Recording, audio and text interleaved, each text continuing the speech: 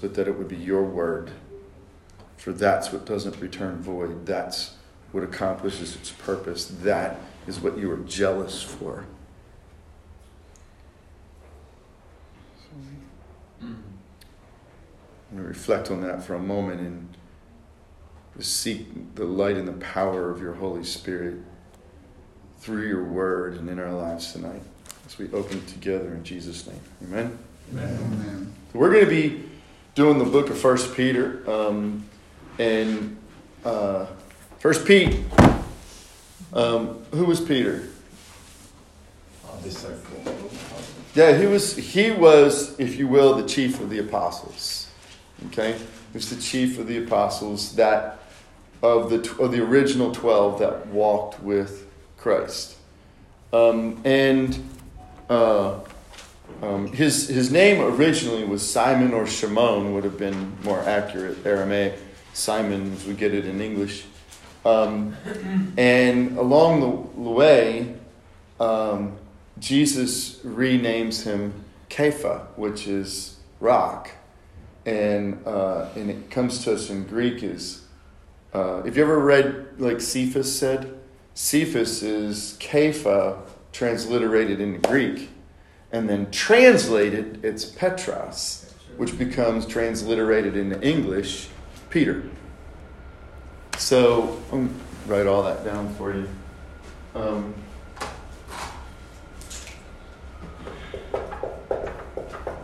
Kepha's Aramaic. What is Aramaic? What language is that? Hebrew language. Yeah, it's the language that the Israelites spoke in the first century. It's the language that they came out of exile speaking. It's a similar language to Hebrew, but it's not Hebrew. You know, they were speaking Hebrew. They went off to Babylon, and they're going to end up. You have someone from a foreign nation come over here for 70 years. What language are they going to speak? Local language. Yeah, they're going to speak English. They're not going to speak their mother. They may still preserve their mother tongue, but their everyday language. And so that's the language of the first century was Aramaic. Was that the Babylonian language? That was the day-to-day language at that time, yeah.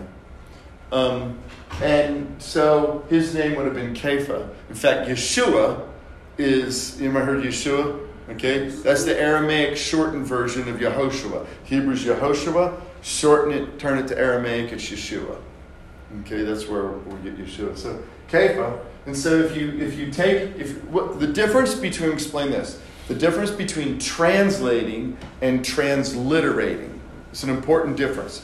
To transliterate simply means I take the sounds of a word in one language and use the sounds in the alphabet of another language to say the same word in that language. Okay? So taking this from Aramaic to Greek, it's Cephas. And the reason why it's Cephas is male names end in an S in Greek. That's how you get from Yeshua to Jesus. Okay? This is kind of how we get to Jesus. All right? So you add that S on the end because it's a male name, and you get Cephas. So you get Kepha to Cephas in the Greek.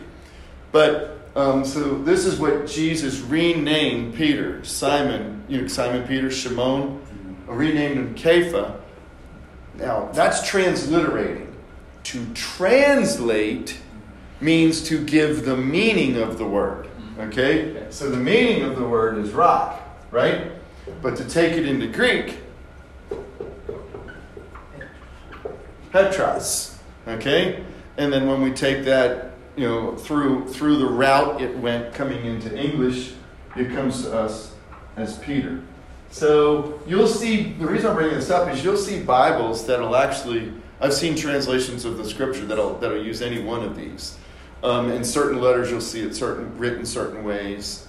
And all of this is the same word. This is all reference to rock. So if we wanted to actually truly translate it, we would just call him the rock. But somebody is using that right now, so we don't want to confuse him with a wrestler. Anyway, that's free. Had very little to do with our lesson, but that actually is something you'll see in the Bible. You'll see. Okay. So, Peter's the one who wrote this letter, and the gist of this letter, what it's about is he's writing to people who are facing persecution. They're facing trials and struggles for their faith. That's the real subject matter he's dealing with. He's got an introduction, and then after the introduction, he kind of gives us this poem that really kind of lays all this out. And then after that, he breaks it down in section by section. And that's the essence of what he's saying, is how to live and live faithfully in the middle of the persecution that you're facing, in the middle of the trials that you're facing. Now, most of us here are not actually going through persecution for our faith. We may have run into some people who treat us a certain way or differently, and maybe even, I know people at university or, had to deal with a little bit of trials and struggles, but I'm not talking about hard-out persecution. That said, there is more persecution against Christians now than there ever has been in the history since the first century. In fact, it was interestingly enough, the main issue that our president brought up at the UN, talking about how much persecution. I'm going to back this up. I'll push that out a little bit. Back this up a little bit. Perfect. How much persecution is going on in the world right now against believers? And how are we to react? How are we to respond? How are we to face that? How do we do that? There's an amazing book. Michelle made her copy. It's called The Insanity of God. Some of you have heard me talk about it before. Can't recommend it enough. There are those in this country right now who would love to remove any vestige of Christianity.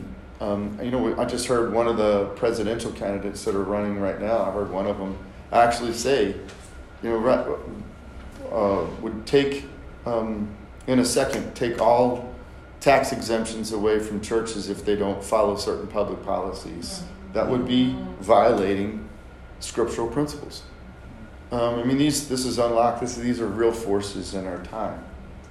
And so it's incumbent upon us to know this, to understand this, to know what should our attitude be? How should we respond to this? Obviously, we should be praying. 2, we shouldn't be walking in fear. 3, we're called to be good citizens. We have an opportunity to be good citizens and participate in the process. But our hope we'll see, is ultimately in Christ in the middle of all this. So this is a very real thing for us in our time as we're studying through this. Now, the other thing we're going to see is Peter just doesn't sit down and just come up with a letter. He's just right off hey, God, be encouraged in all this. He is, and something that happens is all throughout the apostolic writings, these guys are thinking God's word. They're thinking it. It's processing. And it oozes out. Just about every other verse, there is some allusion or some reference to scriptures in other places. And it's just coming out. And so I'm going to point out some of it that I've made connections with myself. I brought my notes from Bible Project because he does a great job at pointing out a lot of them where they are throughout there. And they're not, a lot of times you'll see in your Bible where it's an obvious quote and it'll give you a little letter and it says that. But there's tons more that's going on in here besides that. And not just hard quotes, but actual allusions and references to it. Really, as you're reading it, look for those things. Try to make those connections because they're not accidental. They're not there by accident. It's God's word, and they're trying to connect us. The authors are trying to connect us to it, and they're using his word in what they're saying. They're repurposing, repositioning might be a better way of saying his word so that it has effect. And so I'll tell you the first way he does this. This is the first way he does this, and we'll see it right in the very first beginning of the letter. The very first way he does this is he draws a parallel between Gentile believers, because this is primarily written to Gentile believers. He's writing it to, he does include Jewish believers in this, but he's primarily writing to Gentile believers. And what he does is he makes connections immediately from the Hebrew scriptures to saying, hey, you as Gentile believers, you are children of Abraham. You're children of Abraham. You have been grafted into this covenant. And you need to see yourselves huge. You need to see and understand your identity from that perspective. Because if you're going to get through this, you have to have that perspective. You have to have that perspective. And he starts right off with that as he's coming into. He alludes to it throughout and connects to it throughout. So, with all of that being said, let's jump into the text. Can we jump into the text and see what comes out? All right. Can I make a comment before you go into it? When you were talking about the persecution of Christians, I just wanted to make a comment on that. That I think it was back in 2008, the largest item on the real estate market in Europe was churches. And the majority of those churches were bought by Islamics or Muslims, term used, and now the majority of them are mosques. Yeah, so I want to comment to that, and that is just, there certainly is persecution of believers from other religions, but I would submit there's also persecution from those who are irreligious as well. It doesn't take one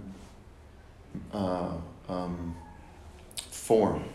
It doesn't take just one form. It happens across the board. Exactly. And Peter delves into why, and I think we'll see some of it as we jump into the text. Yeah. All right, so this is 1 Peter chapter 1, verse 1. Peter, an apostle of Jesus Christ, to those who are elect exiles. That term right there, elect exiles, right off the top. He's speaking to the Gentiles, but by referring to them as elect, that term elect is a reference to the nation of Israel.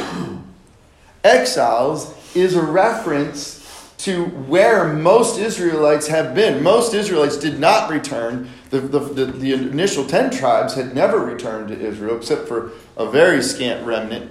And most who were from the southern kingdom of Judah who were carried off in exile remained in exile.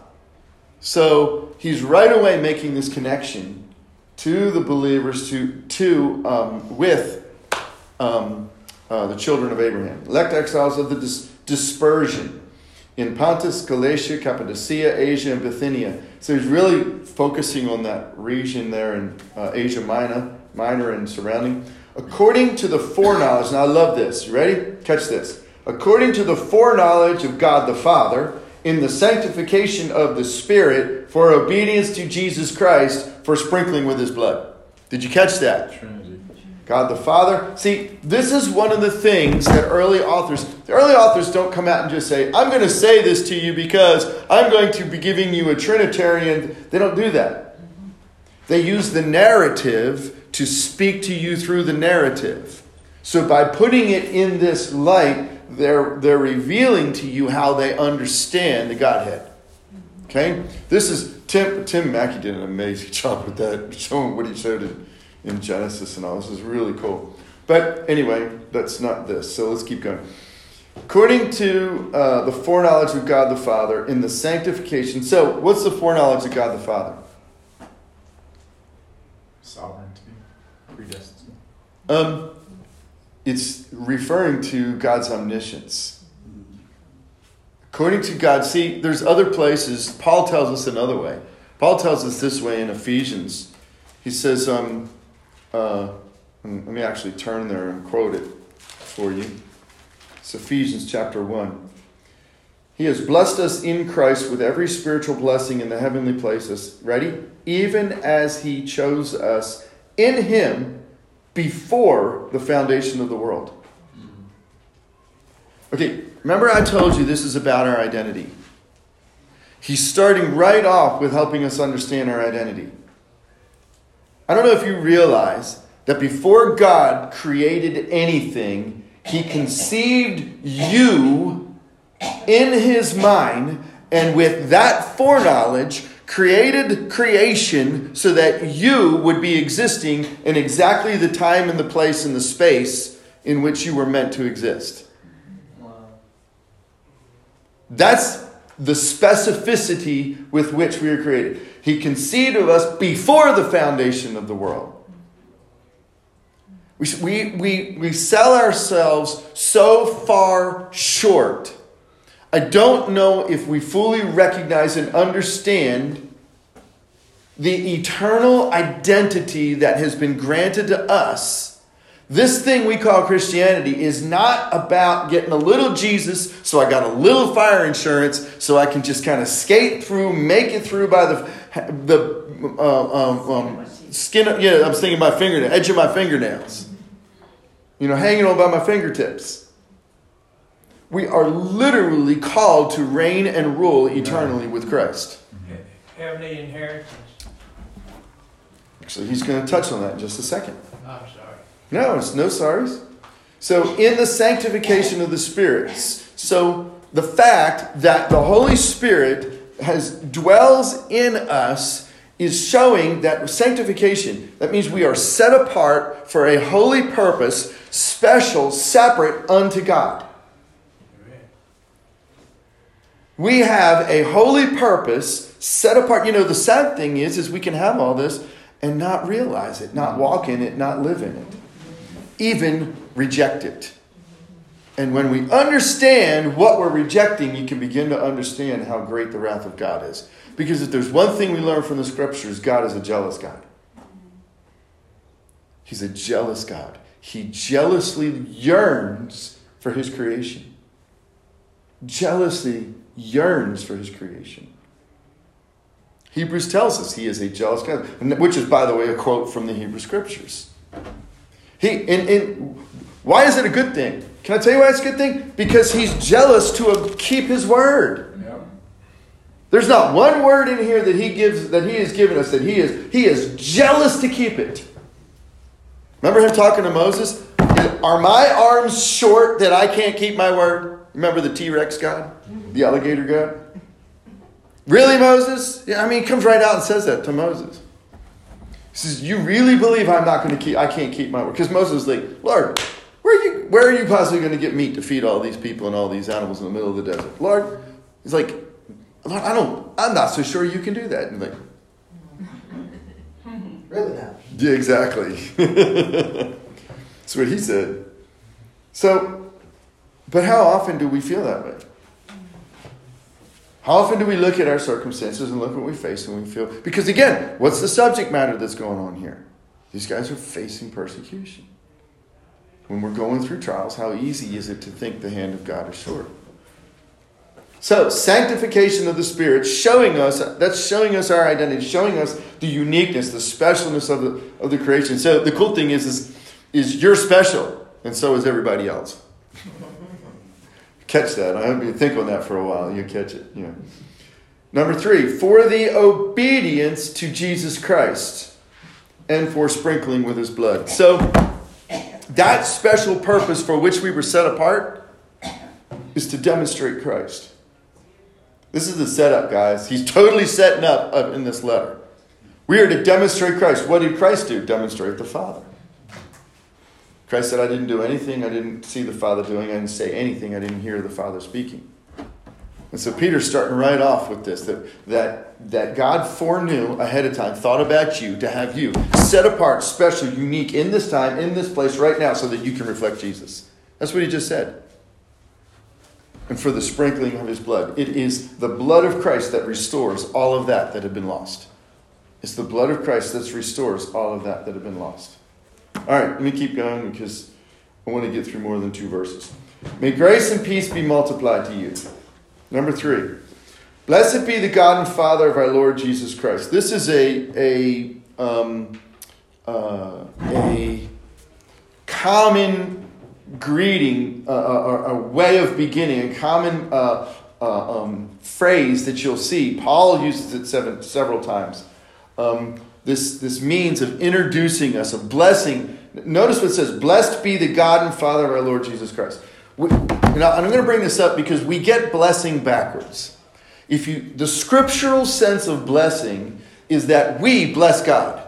Blessed be the God and Father of our Lord Jesus Christ. What most of us do is we seek God for his blessing us. And we have it backwards. Most of the time in the scriptures, bless the name of the Lord. Bless God the Father of our Lord Jesus Christ. It's mostly blessing him. In fact, when it talks about blessing for meal, it doesn't say ask God to bless the meal. It says bless God for it. How many times we say we're going to bless the meal as though God's going to bless the food? No. We are blessed to receive it. So we are blessing God Amen. That we have it. Blessed be his name. Blessed be his name. See, blessed is, when we say blessed, it is that sense, if we get the full sense of it, it's that sense of understanding that he is other, he is unique, he is provider, he is God. And so by blessing him, we're recognizing that. We're recognizing that uniqueness. We're blessing him, and that all that we have is because of that. And now let's look and see how he uses it. Blessed be the God and Father of our Lord Jesus Christ. According to his great mercy, he has caused us to be born again to a living hope through the resurrection of Jesus Christ from the dead. I mean, this is going to be a long run-on sentence. There's lots of stuff in this. But notice, if there is, this is interesting, I don't want to take a lot of time on it, just want a little tiny sidebar. One of the ways of demonstrating the existence of God is something called, is understanding what's called the first cause. He is the first cause that's uncaused. Why do I say this? Name one thing that you know of that wasn't caused in some way. Everything has a cause. No? If this is filled with water, how did it get to fill with water? Well, I stuck it under and turned the faucet. Well, how'd the faucet work? Well, we have plumbing up. Everything has a cause. Therefore, everything has a purpose. The purpose comes from what caused it. Is this a little bit, everybody with me? Everybody catching this? Okay? A little, I don't want to be too far out here. So therefore everything has a purpose outside of itself. Do you catch that? If I printed this piece of paper out, right? So I'm the one that caused this piece of paper with this writing to come into existence. So I'm the one then who decides why that I did that, right? Does this paper, if I made all of a sudden, if I had like special abilities and made this paper come alive and all of a sudden this paper says, oh, that's great, man, that's awesome. Does the paper get to decide why it exists? No. Well, why not? It has a will. I gave it one. Why doesn't it get its own choice to decide why it exists? You created it. Because it didn't create itself. Its purpose doesn't come from itself.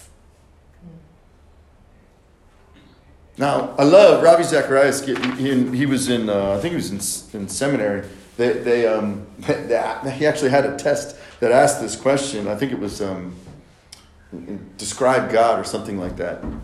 And he said, fortunately, it only had like 3 or 4 lines of space to write. He said, because he felt like the more he would write, the higher chances of heresy would be coming out. We said, God is the only being whose purpose for his existence is contained within himself. All of the beings, the purpose for their existence is outside of themselves. Why? Because he is the uncaused causer. You see, he has caused us to be born again. He has given us the opportunity to be born anew. We actually, come on, how many have ever had the feeling that they want a do-over? In golf, we call it a mulligan. Anybody play golf? Anybody love when I've played tournaments, okay? And you can actually buy mulligans, okay? You start the game with, because it's fun. They're raising funds, right? It's usually some fundraiser they're doing it for. It's like, hey, I'll take 10. And it's usually not enough. And it usually costs you a lot of money to get 10 of them too, right? They're pricey. That he has caused us to get a new chance of creation itself. To be born again. Wow. He has caused us to be born again to a living hope through the resurrection of Jesus Christ. You You see, what is the one thing that happens when you're faced with trials, when you're faced with difficulties, when you're faced with struggles? What's the one thing that goes away? Hope. Hope. And remember the phrase, keep hope alive? Hope. Right? It's the one thing that goes away. He's given us a hope that's alive. Y'all have heard me say this before. What's the difference between worldly hope and biblical hope? One is a wish, and the other is a certainty. Right. Worldly hope, if you say I hope we're going to, hey, I think we're going to do this. I hope we get to do it. What does that mean? That means there is a chance it's not going to happen. We're looking forward to. We think it could. There's a good probability. I would get excited to do it, but it may not happen. So, remember I said, don't get your hopes up. That is not biblical hope. That's not what it says when it says he's given us a living hope. To have a living hope means it is something that all we are doing is just waiting until it comes to pass. It's a for sure, because God is a, what kind of God? Jealous God who keeps his word. You see how this all starts to fit together? It's a living hope. We can stand on the fact that it's going to happen. So he's given us a living hope. How? Through the resurrection of Jesus Christ from the dead. That if in the thing, can I tell you? I gotta stand up for this. It's getting. Anybody else warm? Yeah. All right.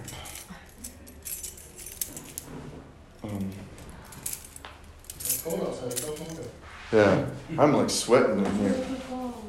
So, if there's one thing, guys, as I've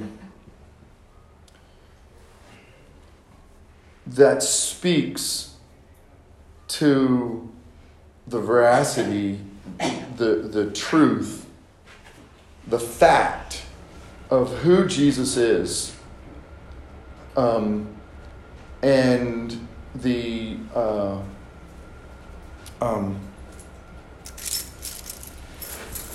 and that we can rely on that. It's the resurrection. It's the resurrection. How many have ever actually looked at, studied at any level the different proofs for the reresurrection? Anybody? The evidence is the resurrection. Anybody? I've read some. You've read some? You have? A little bit? Who else? Marvel? A little bit? All right, I'm going to recommend something to you. This one thing alone, I've used this in a car talking to, it's easy. In fact, my daughter she's in a little small group in Georgia. She texted me the other day, said, what was that book, Dad? We were talking about this. One book I'm going to recommend for this I think it's called The Case for the Resurrection. It's by Gary Habermas and Mike Licona. Gary Habermas and Mike Licona. Get the book. It's very easy to read. They're both scholars, but they wrote this at a very accessible level. And they do this. They talk about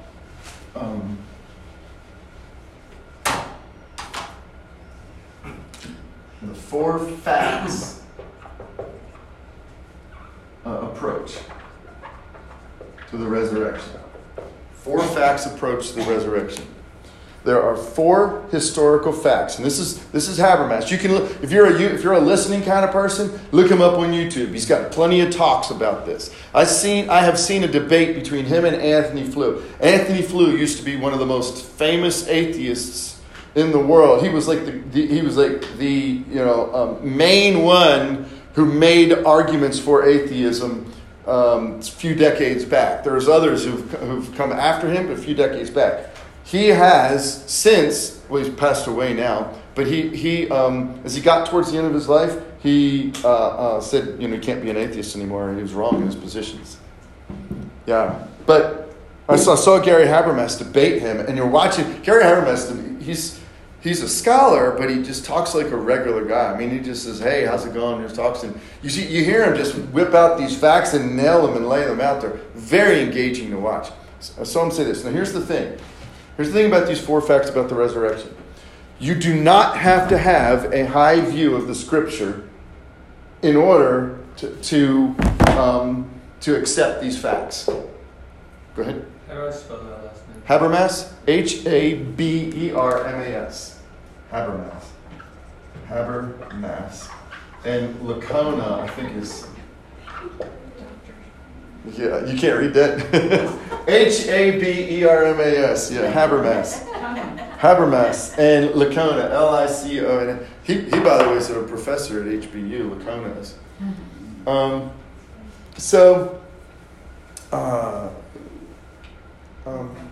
You don't have to have the Bible. You don't have to have a high view. Now listen, what he says is, he has a high view of the Bible. He believes it's the, inspired Word of God. But you can talk to someone who says, well, I'm not so sure the Bible's the Word of God. Fine.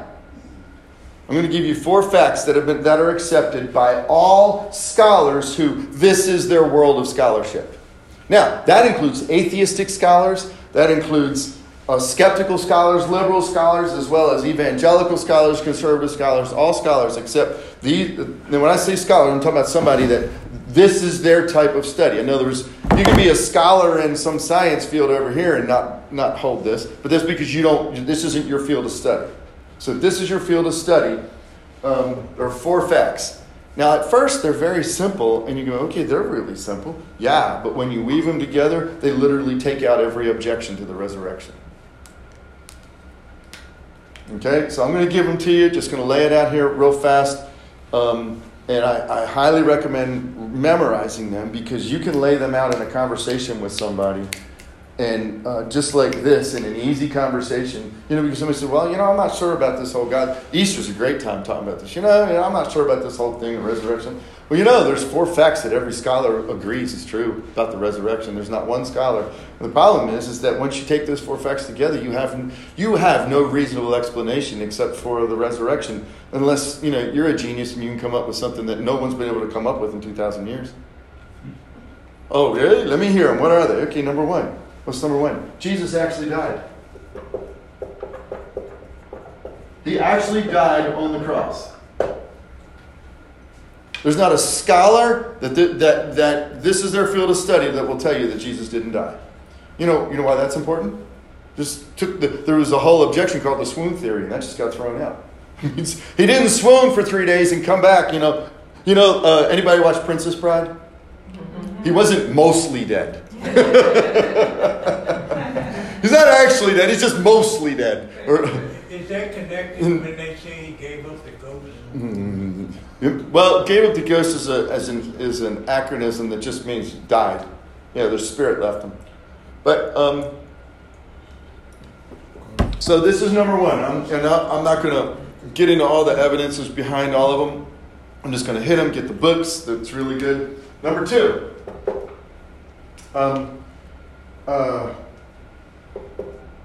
The disciples actually believed they saw him resurrected. The disciples actually believed they saw him resurrected. This is hugely important. Again, there's not one scholar who would tell you that this is their area of study, who would tell you that the disciples didn't actually believe they saw something. No, they actually believed they saw something. Well, that gets rid of a whole host of them. They couldn't have made it up if they believed it. It's not a made-up story. They didn't make it up. It wasn't something that developed three or 4 decades later where they were coming up with as legend. Gets rid of legend. Gets rid of all those objections. They actually believe this on and the other thing that's important about the fact, and you'll read it in the book, is that they believe they saw him go against the fact that they weren't expecting to see him. What's even more important, so it's not a hallucination. It's not like wishful thinking. It's not that they wanted to see him. They weren't expecting to see him, and they believe they see him. That's even more, even a stronger position. So the disciples saw something, and it wasn't a hallucination. They actually saw. Couldn't have been a hallucination. Couldn't have been. That gets rid of legend. Number 3. Paul the enemy claimed to see him. Okay, so now you have one who is going, who has a sudden change from going from putting people in jail and killing people opposed to now all of a sudden being the one of the greatest propagators in all the world for him. What changed? He claimed to see a resurrected Christ. Okay, you can't explain that away. Again, this is not hallucination. It's not wishful thinking. All of those things are taken off the table. All of those things go away. And then number 4, James the skeptic saw him, claimed to see him. There's your fourth one. So, take those 4 together. These are all 4 facts that all historians or scholars, that this is their field of study, will tell you. You're near 100% agreement on that. What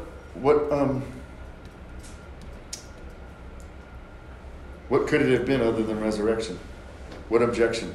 All the traditional objections go away. You know what most people say who want to remain skeptical? Well, I mean, we know all that's true. We just don't know what really happened. I mean, seriously, I've actually seen it. I just don't know what happened. Why do you say that? Because you don't want to deal with the facts. There's actually a 5th fact that goes along with it. It's called the 4+1 approach. There's a 5th fact. It's the 4+1. The 5th fact has about 75% agreement. 75% agreement, the 5th fact, and that is the tomb was empty. And it was, not only was it empty, it was attested to by his enemies that it was empty. Okay? In fact, the enemies made up a story that the body was stolen, which we know couldn't be true because the disciples actually believed they saw it. You see how you get rid of all these? You start getting rid of any objection. They stole the body. All these things. That goes away because of this. You can't defeat. So, here's my point.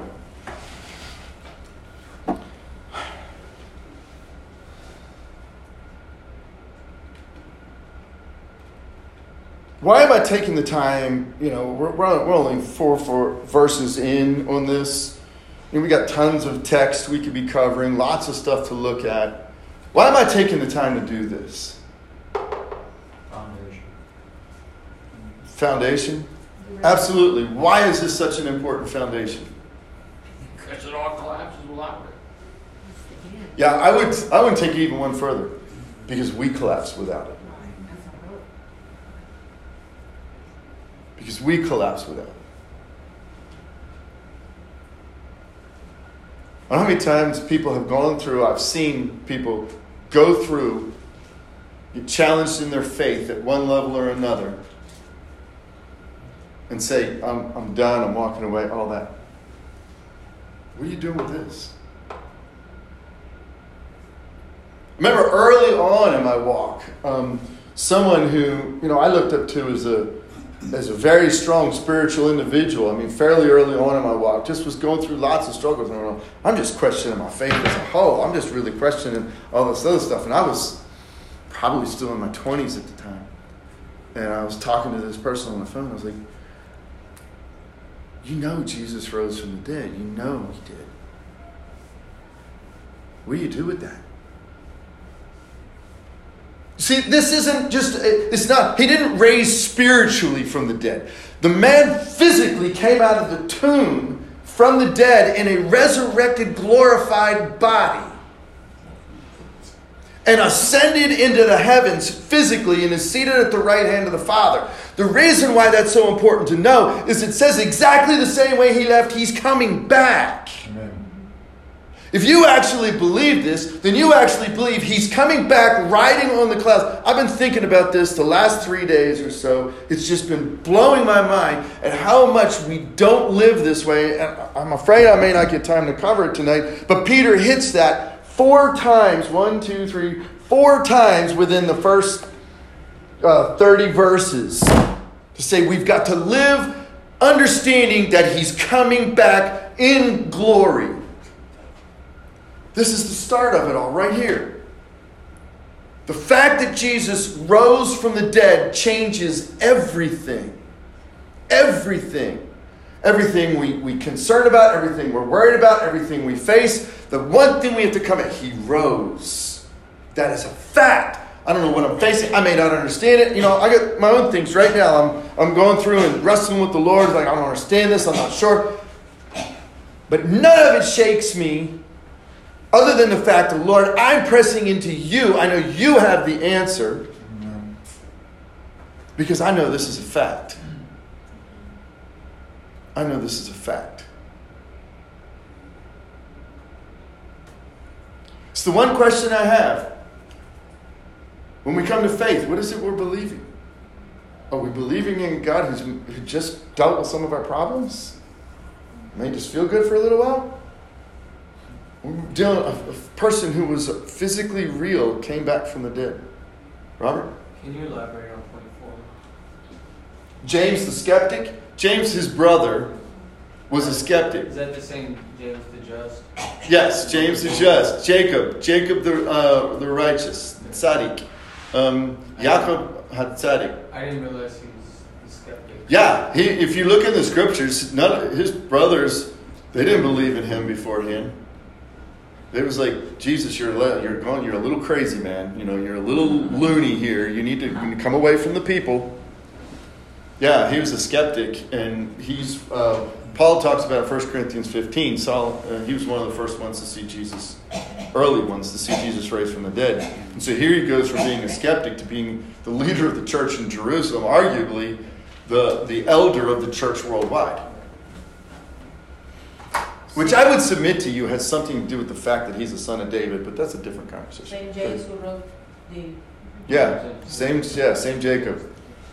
His name's actually Jacob, but we talked about that before. So, this is huge. Peter starts right off with this. A living hope through the resurrection of Jesus from the dead.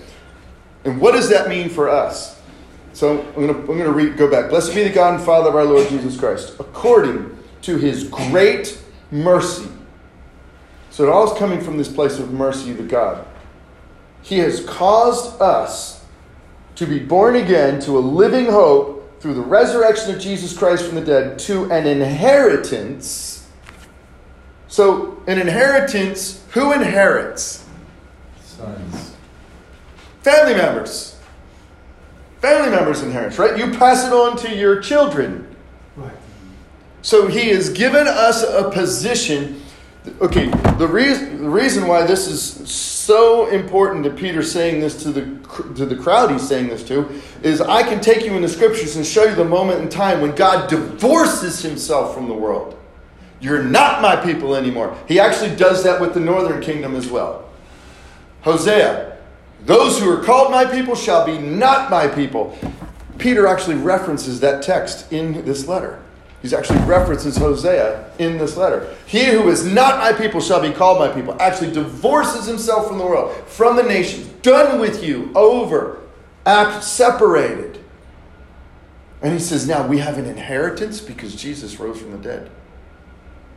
Inheritance. We are inheriting. Now what kind of inheritance are we inheriting? One that is imperishable, undefiled, and unfading, kept in heaven for you. This should be Matthew. It should be Sermon on the Mount, right? Hey, it should be Sermon on the Mount, right? Jesus says, lay up not for yourselves treasures on earth, where rust and moth can destroy, but lay up for yourselves treasures in heaven, where neither rust nor moth can destroy. That's what he's saying. There is an inheritance that is imperishable, undefiled, and unfading. Paul put it this way. He says we can build our whole lives, and we can be building with wood, hay, or stubble, or we can be building with gold, silver, and precious stones. He says every one of us are going to stand before the judgment seat of Christ. And our God, who is a consuming fire, his mere presence is going to test everything that we've done in our lives. And anybody who is built with gold, silver, and precious stones will have a purified reward that has been laid up. It will be imperishable, undefiled, and unfading. Anybody who lived their whole life building for this world will lose everything, even if they're saved. Even if they're saved. Do you see it? I was listening to a podcast today, and now it finally makes sense. He was talking about how somebody died, and he said, "You never see a hearse. Do you ever see a hearse with the U-Haul trailer behind it?" Exactly. And we're like, how does that have to do anything with somebody dying? And you said that, I'm You like, can't take it with you. hey, there it goes. You can't take it with you. That's right. Now, how is God guarding all this? Catch this next line. I got to read the whole thing together so you get the impact of it. According to his great mercy, he has caused us to be born again. We have a new life, to a living hope, something that is for sure going to happen through the resurrection of Jesus Christ from the dead, an event that was planned from the beginning, that is once for all time, him physically raising up from the dead, to an inheritance that is imperishable, undefiled, unfading, kept in heaven for you, who by God's power, whose power? God's power, are being guarded through faith for a salvation ready to be revealed in the last time. When is salvation revealed? At the coming of Christ. How many thought I am saved? He just said salvation comes later. We don't have time to break in tonight, but I'm going to submit this to you and lay this out for you. The scripture tells us, I am saved, I'm being saved, I will be saved. Which one is it? Yes. The answer is? Yes. Yeah, the answer is yes. I am saved, I'm being saved, I will be saved. There is a meaning to all of those. What Peter is saying, and he brings this point out several times here, he's saying, listen, the quintessential event, the first quintessential event of history was the resurrection of Christ. The second one is his coming in glory. And at that point, when he comes in glory, that is the day of salvation. It's the day of salvation because it's all done. It's the day of salvation because everything happens. It culminates. It's a culmination of everything. And so we are being guarded by God's power through what? Faith. Here it is. It comes down to this. We're either going to believe that God's jealous to perform his word or not. We're going to trust him or not. That's what it comes down to. And Peter's talking, once again, he's talking to these people who are facing life and death.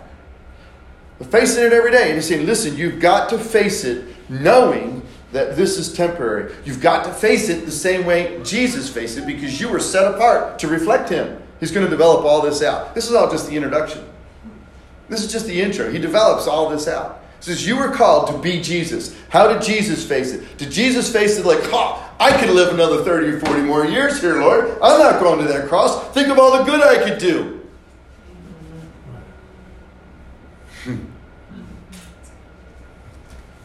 Isaac and I were just, quite frankly, having this conversation last night. We watched this movie, and this is real, guys. He watched this movie in which in the movie there was it was in a country where the rebels were overrunning an area. There was a doctor and there was a priest and 2 nuns working in this area. They were taking care of indigents and helping out. And there was a military team that was sent in to evacuate them out. And they took the doctor, and priests and the nuns decided to stay behind, knowing because there were a whole group of them that couldn't go. The doctor went with all those who were ambulatory enough to go, but they stayed behind with all the ones who were sick and couldn't make it. And they knew the rebels would be in town the next day and that they were going to die. And he's looking at working in places of the world where these things could actually happen. And he's having this conversation with me saying, Dad, I need to decide now how I'm going to respond, not then. Like to have that conversation with your son?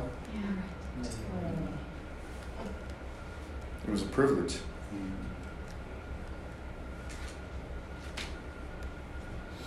was a privilege. I remember about a year or 2 ago, sitting in my bedroom. I remember the Lord saying to me right then and there, I want the life of your son.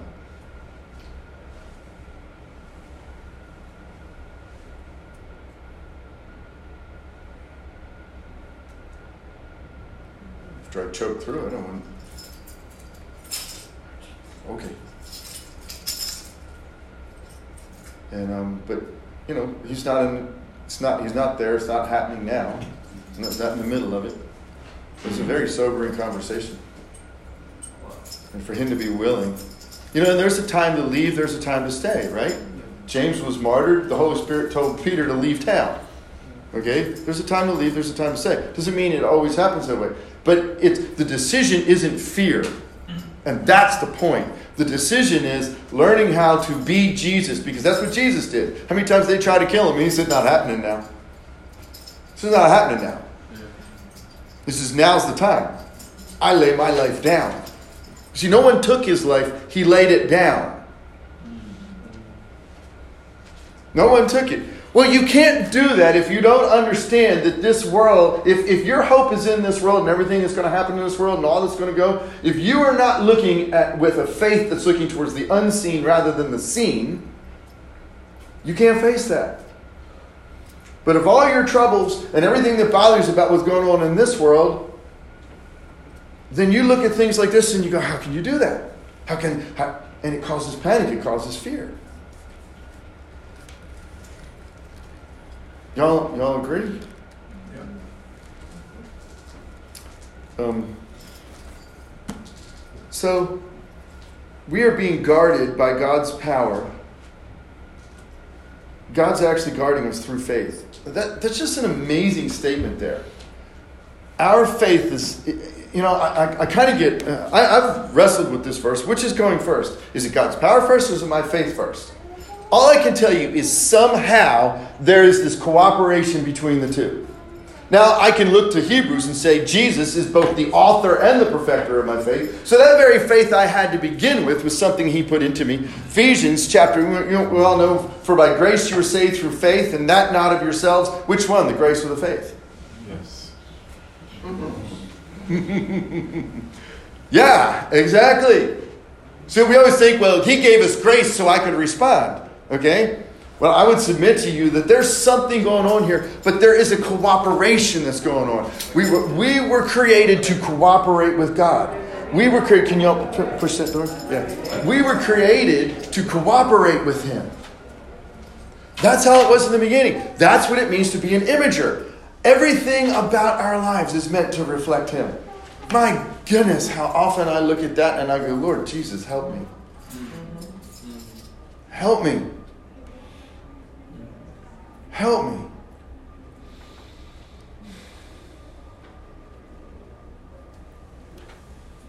And that's why he's sitting on the throne of grace.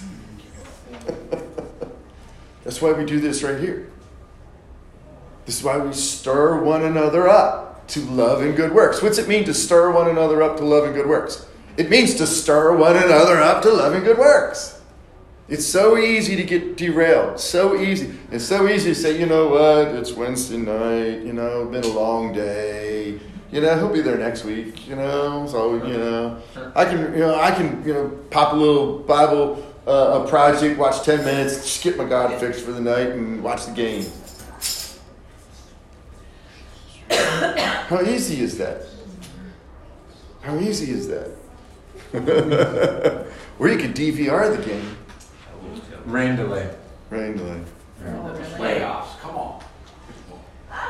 In this you rejoice, though now for a little while, if necessary, you have been grieved by various trials. So that, catch this, the tested genuineness of your faith, more precious than gold that perishes, though it is tested by fire, may be found to result in praise and glory and honor at the revelation of Jesus Christ. So now we're developing out this faith thing. He says, listen, it is a privilege to go through trials. It is a privilege to go through trials because that is the opportunity for that thing which is keeping all that inheritance for you, for that thing that is keeping you connected to God, for that thing that is going to reveal glory and honor and power when Jesus Christ comes back. God's given you the opportunity by giving you trials in order to have treasure at his return. How are you going to see your trials? Are you going to start looking at them as an opportunity to allow Jesus juice to come out when you squeeze, or are you still going to produce apple juice every time you squeeze an orange? Some people might not get that analogy. Okay, let me just put it this way. If I squeeze an orange, what kind of juice do you expect to come out? Orange juice. If you tasted apple juice, I can automatically know my face. I'll go, ooh, what is this? Right? Okay, why? Why would we think it weird to taste apple juice coming out of an orange, and yet when we're squozing and Jesus doesn't come out? Squeeze, squozing, whatever. When we get squeezed. You guys were expecting the orange juice taste instead of the orange taste instead of the apple. But if Something Jesus sour lives, instead of something sweet. Yeah. Ooh, I like that. We're expecting something. Yeah. Why is it something sour comes out instead of something sweet? I'm stealing that one. That's good. I got that. Yeah. Sauerkraut is All right. first they're sour, then they're sweet. So, and notice here he brings it again. So the faith revealed it the last time. Here we are in verse 7. Glory and honor at the revelation of Jesus Christ. The revelation, the revealing, the final revealing of Christ. Verse 8. Though you have not seen him, you love him. Though you do not see him now, you believe in him and rejoice with joy that is inexpressible and filled with glory, obtaining the outcome of your faith, the salvation of your souls. There it is again, salvation in the future. Salvation in the future, the outcome of your faith. Let me keep reading. Concerning this salvation, the prophets who prophesied about the grace that was to be yours searched and inquired carefully, inquiring what person or time the Spirit of Christ in them. Did you catch that? What Peter's saying? The prophets. When were the prophets? Were they before Jesus' time? Yep. Yet he's saying the Spirit of Christ, the Spirit of Messiah was in them, indicating when he predicted the sufferings of Christ and the subsequent glories. It was revealed to them that they were serving not themselves but you in the things that have now been announced to you through those who preach the good news to you by the Holy Spirit sent from heaven, things which angels long to look. Wow, Peter's got these run-on sentences that are just packed with stuff going on there. Just a few things to pull out of it.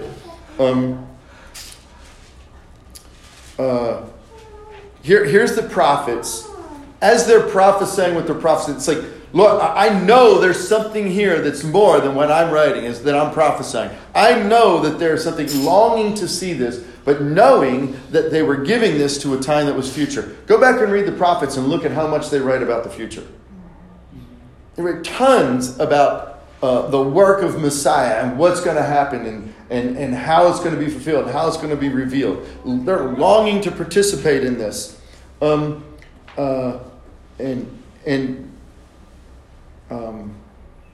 Things which angels long to look at. We are going to be participating.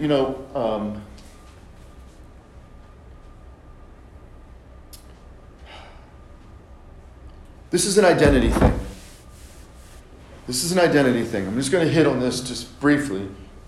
Part of understanding our identity. Peter's telling us here. Paul talks about it. Jesus tells us this through John. This is a piece of our identity. We'll probably finish up with this. When Jesus returns, we will literally be reigning this earth with him to the degree that we get it now. To the level that we understand and walk in it now. Jesus, it's like this. Jesus come along and goes, here's a meaning, Matt. Here's a meaning, Sheila. Here's a meaning, here's a meaning, here's a meaning. I have one. Here's a meaning, here's a meaning. It's the Holy Spirit. He's taken and deposited the Holy Spirit in every single one. We just preached the gospel about the Holy Spirit. The same Holy Spirit is in you that was in Peter the Apostle. The same Holy Spirit's in you that was in Paul the Apostle. The same Holy Spirit's in you and in you that was in John the Apostle. Same Holy Spirit. There's no difference. The same Holy Spirit. Jesus tells a parable. Everybody got a mina. There is a parable where it talks about talents. They have different levels. But there's also a parable that says we get the same thing. You get the same Holy Spirit. Same one. There's no difference to the Holy Spirit you have. He said, "Now what are you going to do with that which has been